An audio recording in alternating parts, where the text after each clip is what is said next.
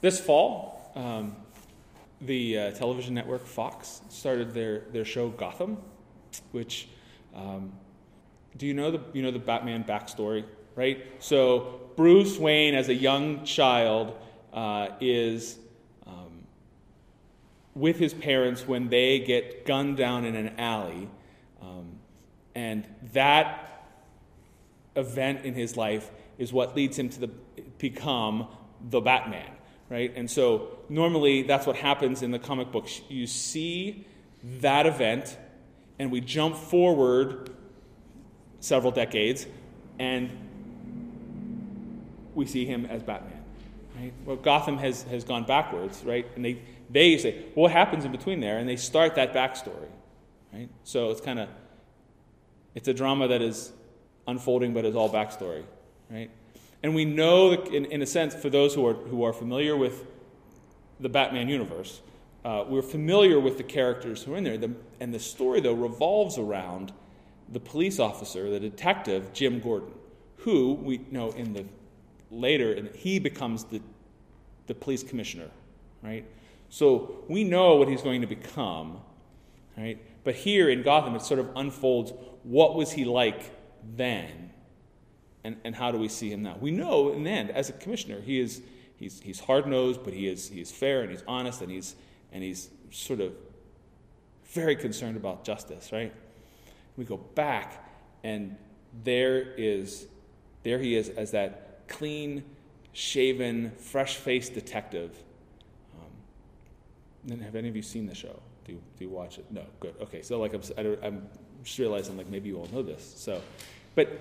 So he is the ultra virtuous man in a city that is dark and gritty, and there's a lot of collusion between, say, the mob and the powers that be. So most of the police officers are ethically challenged, let's say, and they know just to get along, they have to behave a certain way. Even if they don't like it, they're going to take the payoffs, and they're going to do what they're told, even if it's not right. And even in the very first episode, right, we see the Boy Scout, essentially Jim Gordon, who's told to shoot a prisoner. Right? They take him to this long pier. They take that long walk off the end, and he knows if he doesn't shoot him, he will ultimately die. Well, not ultimately, but on a much shorter time scale. He's going to end up dying, and he walks the guy who will become the guy who's known as the Penguin. Walks him to the end of the pier, lifts the gun to his head, tells him, "Don't ever come back to Gotham." Aims the gun slightly away from his head, fires him, and pushes him into the water. And he thinks he's done. Well, he's not done, because Penguin comes back, and it really messes with him. But so here's the thing. Everybody read a Greek tragedy in school, right? Like Antigone or Oedipus Rex, or right? So they're always tragedies because someone's virtue is out of whack.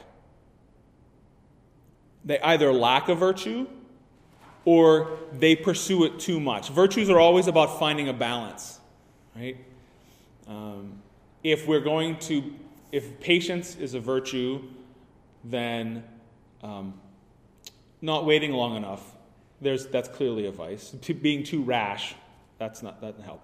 But if you are patient and you wait, and it turns you into, you quit waiting for anything and it just leads you into inaction, well, that's also the other side of the problem with patience. Patience is always waiting, but it's waiting for something, and sooner or later you have to learn how to sort of stop that, right? So we're half a season into Gotham, and Jim Gordon, I'm waiting for his fall, because this is exactly what happens. Someone's virtues with the surrounding atmosphere is completely disconnected. Right? Gotham's sense of virtue, or just keep things going, right? In a sense, all of the the fact that the corruption and the sort of grittiness and dirtiness, the seedy understanding, they keep it just enough in control. Everybody just sort of goes along with it. And so in a sense, that's the virtue that they have picked. We're just going to keep everything under control because at least it maintains some order. Otherwise, in their view, it would be an all-out war. Now, with Jim Gordon in it, he's essentially calling for all-out war between the police and the mob, the organized crime, and the people that are popping up there. We also see sort of all-out war happening within the mob, though, as well. Right? Jim wants a different kind of life for his people, for his city. Right? He may be idealistic, but he follows through. He lives out a particular way. Right? The virtues that he has are rooted in habits and practices about what it means to be a good cop and what it means to be a protector of the city and of its people. And particularly, seeking of justice for young Bruce Wayne. So, in a very real way, the Beatitudes that we get today, Jesus goes on up the mountain and is speaking to the crowds, but speaking to the crowds through the disciples. It's, the crowds are there. He goes up the mountain. The disciples join him, and he looks at them and he starts letting forth his Beatitudes, right? Blessed are the poor in spirit, for theirs is the kingdom of heaven. Blessed are those who mourn, for they will be comforted. Blessed are the meek. Blessed are those who hunger and thirst for righteousness. Blessed are the merciful. Blessed are the pure in heart. Blessed are the peacemakers. Jesus gives us these Beatitudes, these sayings here in this Sermon on the Mount.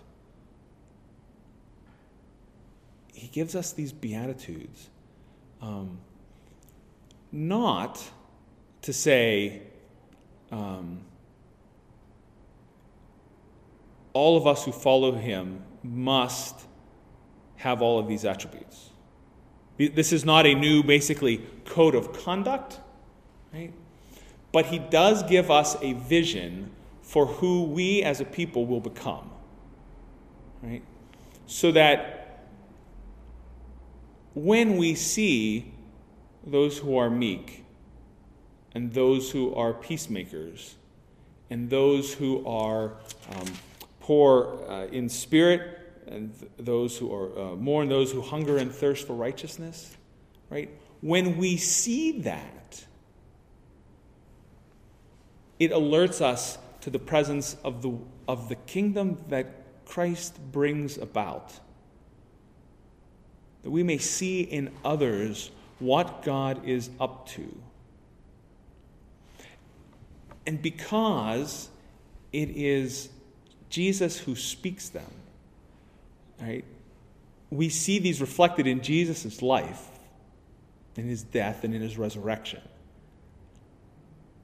And it opens for us a reality, not of things that we try to do to earn God's favor, but to, again, hear the life that he calls us into, right?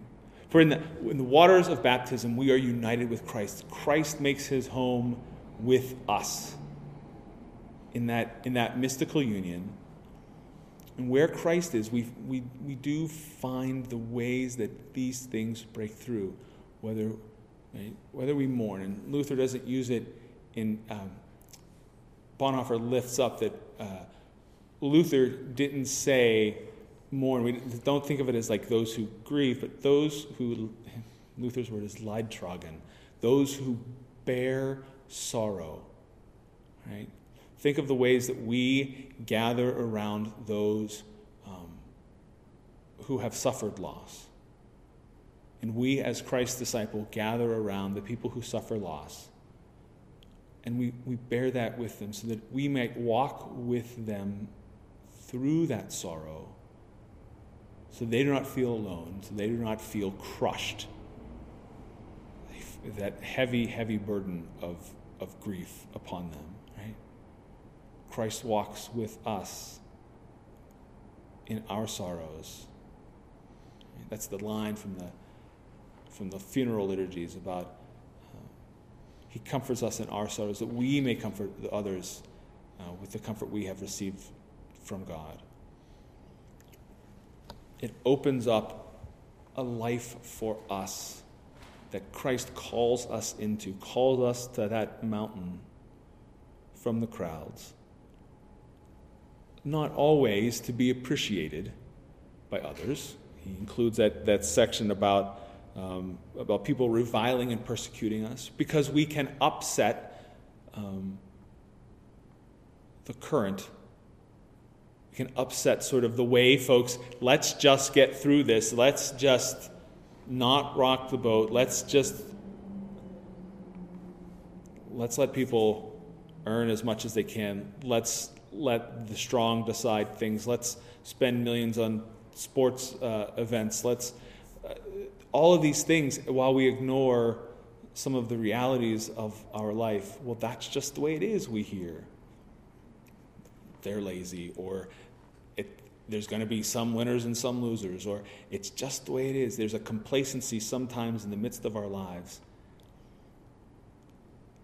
Christ's Sermon on the Mount points us to a reality where those things no longer exist.